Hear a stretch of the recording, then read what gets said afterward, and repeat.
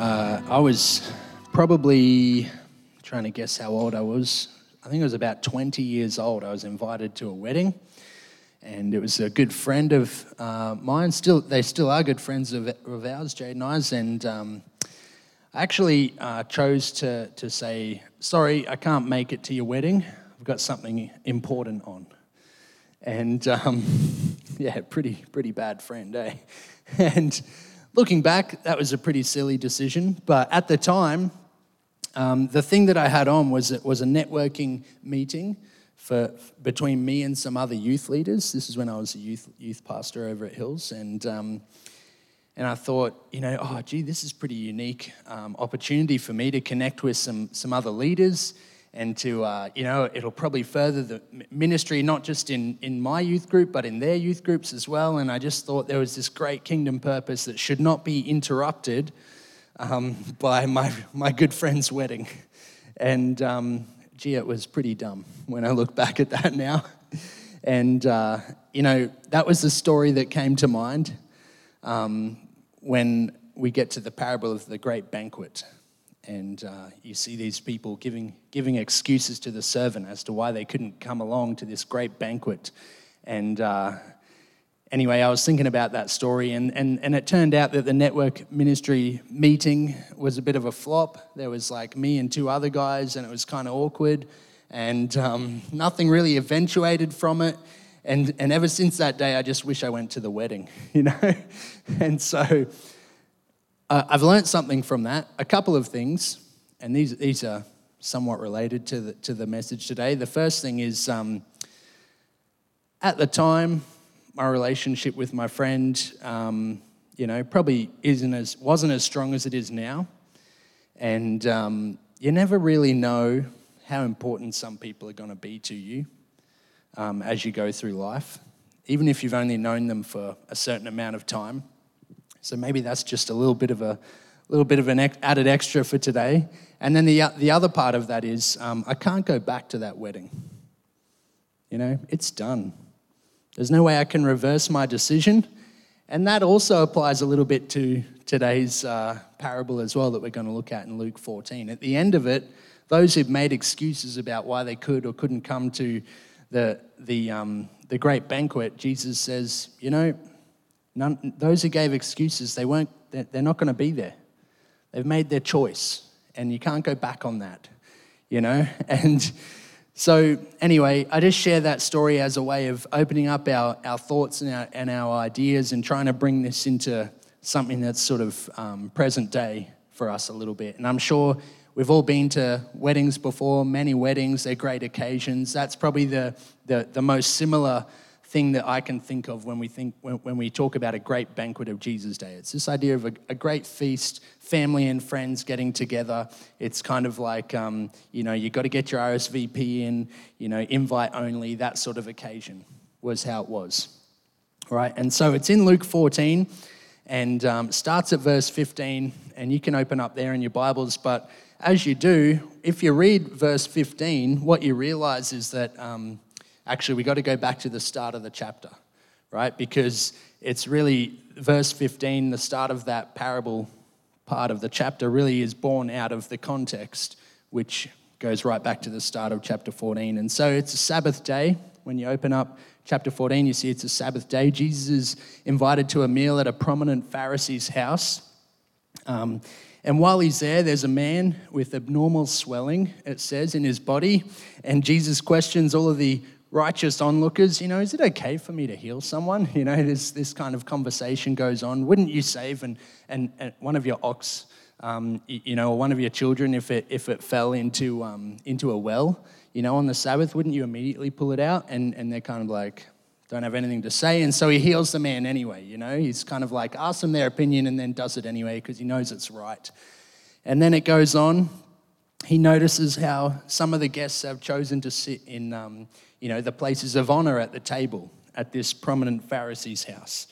And then he goes on to tell them kind of like a mini parable there not the one we're looking at today, but it's a mini parable about a wedding feast and how, some of you will know the story. The guests that chose the places of honor are asked to, leave those seats for lesser ones, and the ones who sort of assumed a humble position were exalted. And Jesus is saying, this is what the kingdom of God is like. If you're exalting yourself and you're prideful, you're going to be humbled.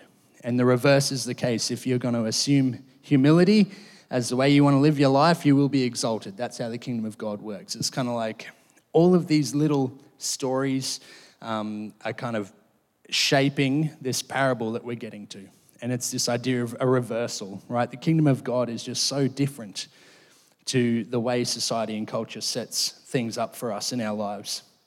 And so in doing this, talking about that wedding feast, he's literally confronting the people who are sitting at the table with him at the prominent Pharisee's house. And he's basically saying, hey, be careful that you don't assume too much here in your life. If you assume that you deserve to have the place of honor, you're very likely going to be humbled. And he's saying these sorts of things to them. And then he looks directly at the prominent Pharisee, the host of the house, if you like. And he says, when you give a luncheon or a dinner, do not invite your friends, your brothers or sisters, your relatives, or your rich neighbors.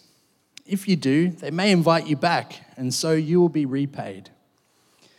But when you give a banquet, invite the poor, the crippled, the lame, the blind, and you will be blessed.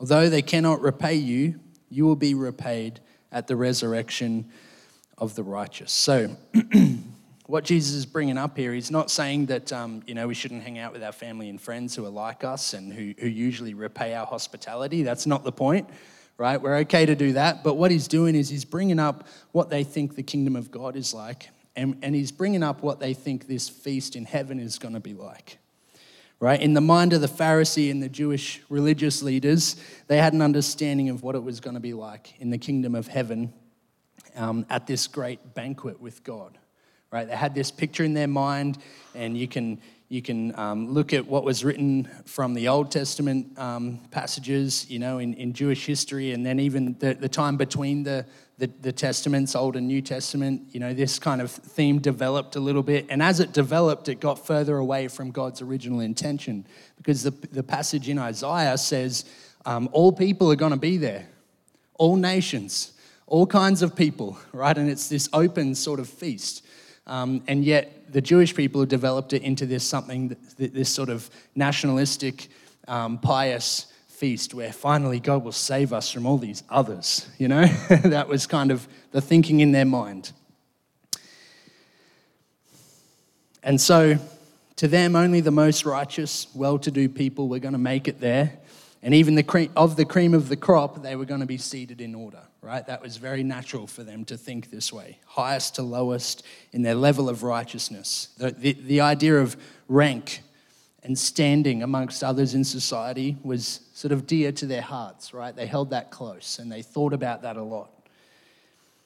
And as a way of initiating their understanding of what heaven was going to be like, they lived that way in their everyday lives, right? Which is, by principle, kind of like a good thing to do, but they had the picture of heaven wrong, right? And Jesus is kind of just slowly letting them down, and trying to rebuild in this parable what it actually is going to be like for them.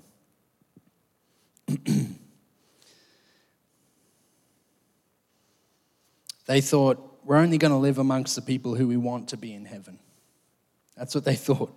On their day of salvation, their families, their friends, their righteous neighbors, all of the rich people who they hung out with, they were all part of the picture. And Jesus is trying to tell them, actually, it's the other way around. You've got the picture wrong. If they want to initiate the feast of salvation, this picture that they all desired after, if they want to initiate heaven on earth now, they ought to invite the people who are unable to pay their own way. That was the poor, the crippled, the lame, the blind. None of them could pay their own way, right? None of them could earn it. And so he's saying, if you really want to know what heaven is going to be like, it's for people who can't earn it on their own merit or anything they could do of themselves. It's for the people who know they don't deserve it, and they couldn't ever pay it for themselves. They need someone else. It needs to be an act of grace. That's what heaven is like, right? And so Jesus is saying you ought to reverse your thinking about this, kind of like the reverse card in Uno. You know, he's playing that one on them. You better go back the other way. And so after all of this dialogue, back and forth, we get to verse 15 and the start of the parable, right? And it says, one of those at the table with him heard this, right? So he's heard this dialogue. He's heard this thing about, you know, the kingdom of heaven. And he says to Jesus, blessed is the one who will eat at the feast in the kingdom of God. You know, it was probably one of the Pharisees' prominent friends, and you could imagine him looking to Jesus and he says, how good is it going to be? You know, how good's this going to be, Jesus, when we get there? Won't it be great? And this is where Jesus tells him the parable, right? He's not disagreeing with the guy. It's going to be good, but Jesus is trying to help him see that the guest list that he has and the guest list that Jesus has might be a little bit different. And in fact, he might not even be on the guest list, right? And Jesus is graciously telling him, right? You've got to, like, just have a think about what you actually think the kingdom of heaven is like. And we've got to remember Jesus as the Messiah, his coming to earth is a display of the kingdom of heaven, right? It's an initiation of the kingdom of heaven on earth, right? And so, verse 16, Jesus replies, a certain man was preparing a great banquet and invited many guests. At the time of the banquet, he sent his servant to tell those who had been invited, come, for everything is now ready. Right? So we need to understand here that there are two invitations, right? And that this is very normal practice for banquets of Jesus' day. The first is a save the date and an RSVP, let me know if you're coming, right? And it's purely for the purposes of catering, right? But to say you were coming meant that you firmly are accepting the invitation, and you're acknowledging that upon accepting your invitation, your host will be providing you some pretty good food, right? They're actually counting you in the numbers that they're going to kill animals for, right? They're counting you in the numbers that they have to cater for, the choice food that should not go to waste, right? That's a very important thing. They're ensuring that they've butchered enough lambs or fattened calves for their guests, right? And they want it to be right. And in that day, you can't just, we'll throw it in the freezer. You know what I mean? If these people don't show up, it's okay. We'll have leftovers. It's not really how it works, right? They didn't have that. And so you wanted to be sure you were going to feed everyone who was there, and you just needed enough, right? And then on the day of the event, once all the food has been prepared, about an hour or so before you eat, your host's servants would run around the village. Hey, come now, for everything's ready. It's kind of like, come now while it's hot, guys. You know, it's like we've been working all day and it's ready. Come and enjoy, the thing you said you were going to come to. That's what it's like. Now, the Pharisees and the religious leaders, they knew about this very well, right? And when they think of those first guests invited to the feast, they're thinking Jesus is talking about them, right? Oh, yes, we'll be ready. You know, you could imagine these guys, they know what it's like. Yep. Invitation comes, cool, we'll save the date, send our RSVP, we'll be ready. We'll be sitting down on the couch, dressed in our finest, ready to come to the feast. They know this. And they're thinking about the kingdom of heaven as well. They're saying, man, we're just so ready for this. You know, imagine the party that it's going to be like. It's going to be so good. But what the servants find as they start knocking on the doors of the guests are excuses, right? That's how we read it in the parable. The servants' heartbeats, you know, you could imagine them starting to race. Oh man, what am I going to say to the master? You know, what am I going to say? And Jesus' listeners, they're a bit confused as well, right? They're probably as confused as the servant in the parable when Jesus starts to say the excuses are coming. They're like, hold on a second. I'm not going to be making up any excuses. You know, I'm going to make sure that I'm going to be there. You know, what do you mean there's excuses? He's not talking about us having excuses, is he? Have we been making excuses? Pretty sure we'd be ready. You know, we'd have it marked in our calendar. We know when the second invitation is going to come.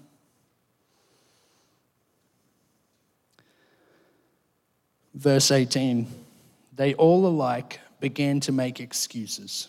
The first said, I've just bought a field and I must go to see it. Please excuse me. Another said, I've just bought 5 yoke of oxen and I'm on my way to try them out. Please excuse me. Still another said, I just got married, so I can't come. Now, every other time I've read through these excuses, I've thought to myself, I've kind of been fairly sympathetic. Oh, fair enough. Busy people, busy lives. This is just how it is, Just throw the food in the fridge, eat it tomorrow, this kind of thing. Probably plenty more people that they'll kind of just go unnoticed, right? Kind of like me at my friend's wedding, probably just went unnoticed, right? Maybe, I don't know. But as we dive deeper, what we find is that these excuses are just flat out rude, right? They're actually insulting because they're not really good excuses at all. It's kind of like, I know I said I would come, but I got to go wash my cat, It's kind of like that. Have you heard that? You don't wash cats. I don't know. I'm not a cat owner. Let's talk about the field. Nobody buys a field in Jesus' day without first inspecting it, right? To the nth degree, right? Because farming is kind of like how you're going to live and how you're going to make money. And the Jewish people would even keep records of who's owned it, how long they owned it for generations. And not just records of who owned it, but every tree, every stone wall, every square foot or whatever measurement they chose to use, how much land could be farmed, what crops they produced, how much of a harvest came out of every crop every year, and all of this great data was kept. And the actual purchase of a field was kind of like an ongoing process. It lasted a lengthy amount of time. And so even give this guy the benefit of the doubt, right? And he might have been the exception to the norm, and he might have actually bought a field without looking at it. Why can't it wait till tomorrow?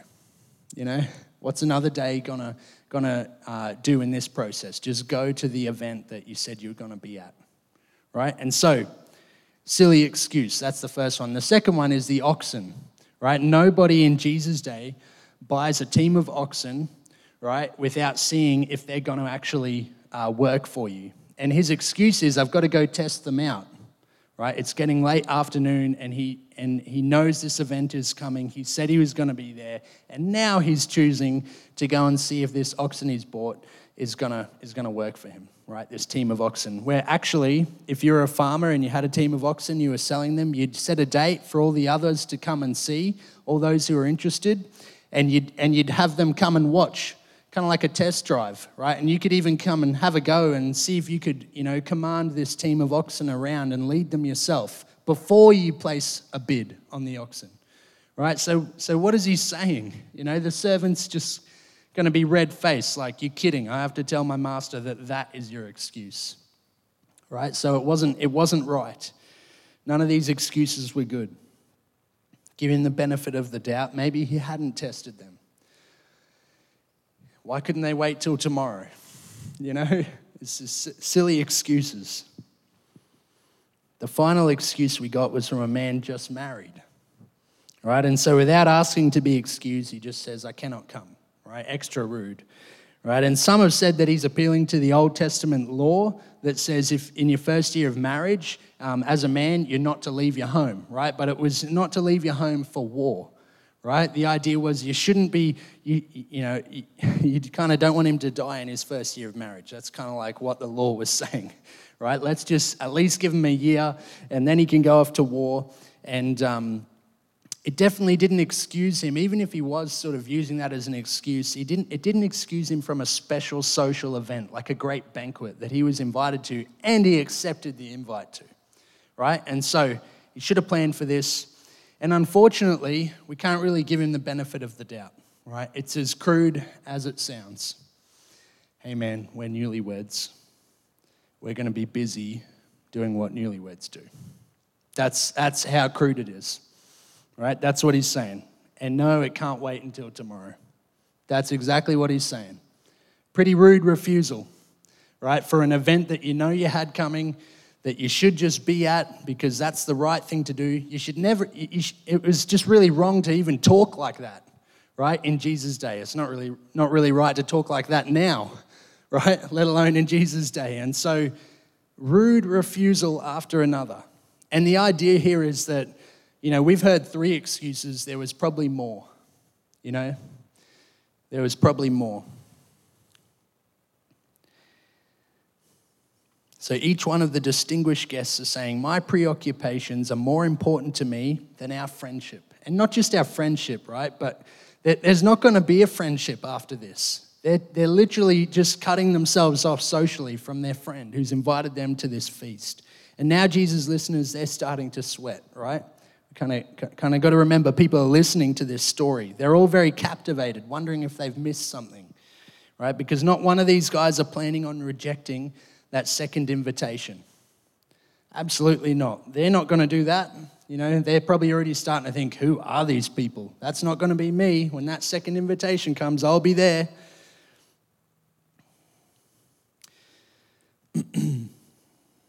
Not one of them are trying to cut ties with God as their host in heaven, right? And yet Jesus is trying to tell them his coming to earth is like the second invitation, right? If you could imagine, the first invitation is God securing the nation of Israel, right? The Jewish people for himself. And he's just saying, hey, I want you guys to be there. You're my chosen people. I want you there.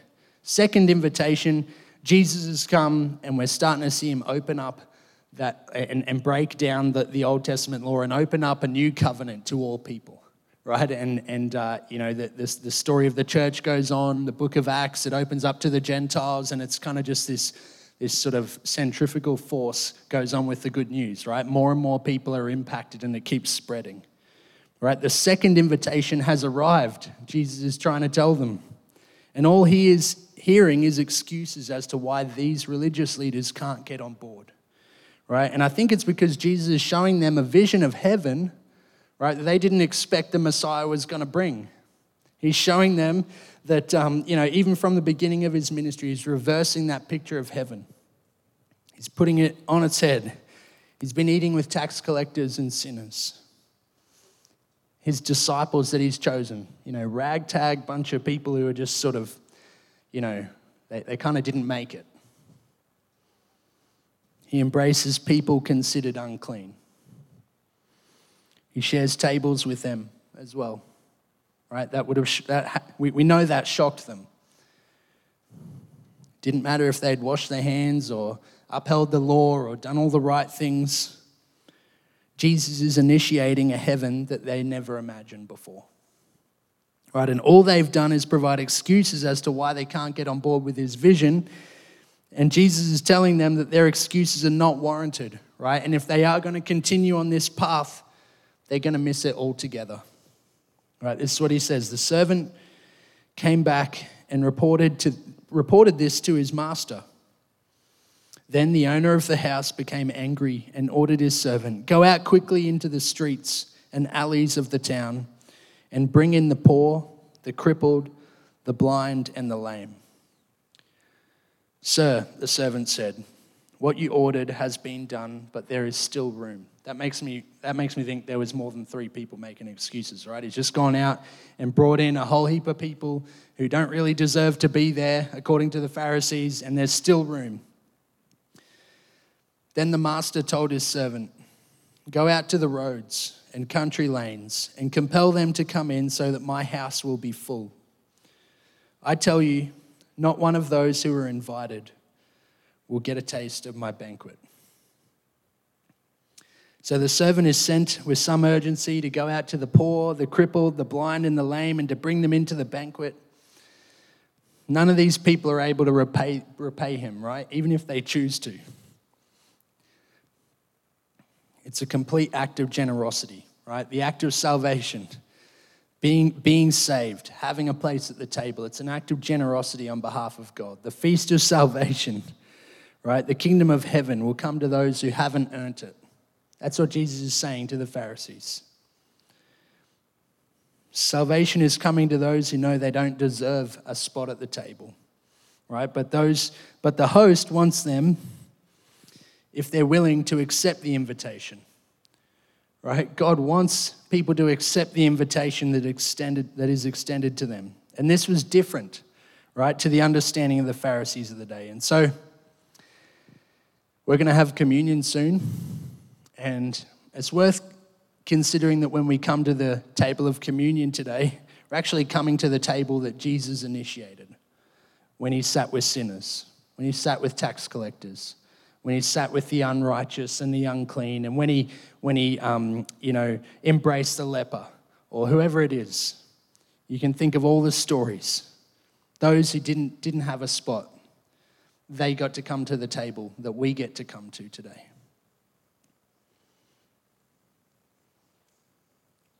When Jesus returns, this table is going to be fulfilled by him. You know? When we enter heaven, there's going to be a feast of salvation at a table. And I wonder if your guest list matches the one that Jesus has. Right? Let's not assume too much that we know what heaven is going to look like and what this feast is going to look like. Some of us might need to heed the warning that Jesus gives to the Pharisees, you know. It might be a different picture. It might have some people on it who you never really imagined would be there. Maybe some people in your life. And the other side of that is, how are we initiating that vision in our lives now? You know, what the Pharisees were trying to do in just keeping their holy huddle, it wasn't a bad idea. It wasn't a bad principle they were trying to take on board, but they had the wrong picture of heaven. You know, the picture Jesus is showing us of what heaven's going to be like in this feast and this table that he's initiated is very different. And it might be worth us just saying, God, in my life now, who are the people you want me to invite to the table? You know, in that sense, who do you want me to mix with in this life? Who are the people who are different? Who are the people I'm not thinking about because, I'm kind of stuck in my huddle? Don't really think about heaven in that way. Who are the people who you want to, in my life, who you want to be at the table with me? And how can I initiate that salvation in their lives right now? You know, how can I inaugurate that and show others that it's okay? Who are those people in my life?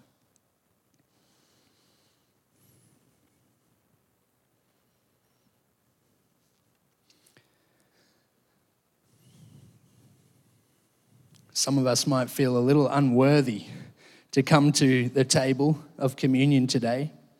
And this parable says, actually, we're all unworthy. None of us have earned it. None of us have been able to ever be good enough, righteous enough. And it's only Jesus' sacrifice on the cross, isn't it, that makes us worthy. It's only his blood poured out, his body broken for us that makes us worthy. Today we get to identify as the poor, the crippled, the lame, the blind, those who can't pay their own way. And we receive the payment that Jesus made on the cross for us. Let's read Psalm 23 as we come to the table.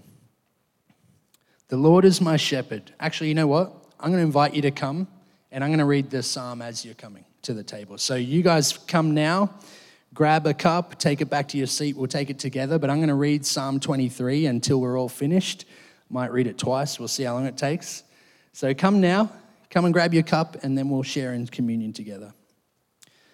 The Lord is my shepherd. I lack nothing. He makes me lie down in green pastures. He leads me beside quiet waters. He refreshes my soul. He guides me along the right paths for his name's sake. Even though I walk through the darkest valley, I will fear no evil, for you are with me. Your rod and your staff, they comfort me. You prepare a table before me in the presence of my enemies. You anoint my head with oil, my cup overflows. Surely your goodness and love will follow me all the days of my life, and I will dwell in the house of the Lord forever.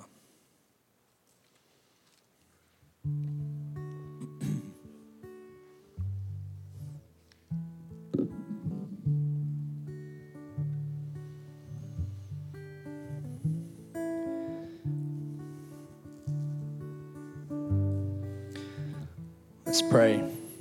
God of grace and mercy, We thank you that you have always loved us and provided for our redemption. We thank you for your Son who died to save us and for your Spirit who invites us to draw near. Guide us now as we commemorate the suffering of our Lord. Help us to remember the cost of our salvation. Help us to commune with you and with each other, and so consecrate the bread and wine which are here prepared, that as we partake of them, we may receive the spiritual benefits of Christ's broken body and shed blood. In his name we pray, amen. So, the Lord Jesus, on the night he was betrayed, took bread. And when he had given thanks, he broke it and said, "This is my body which is for you. Do this in remembrance of me. Take and eat this, remembering that Jesus' body was broken for you."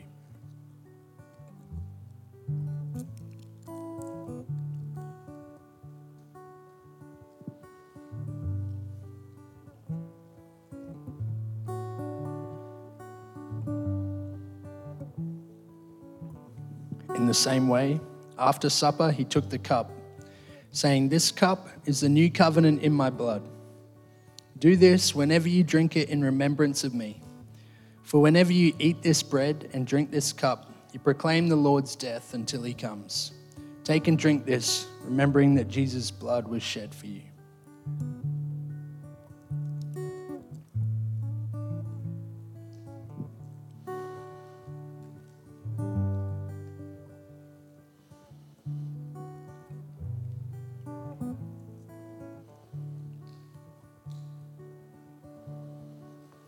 Just want to read that psalm again for you. The Lord is my shepherd. I lack nothing. He makes me lie down in green pastures. He leads me beside quiet waters. He refreshes my soul. He guides me along the right paths for his name's sake.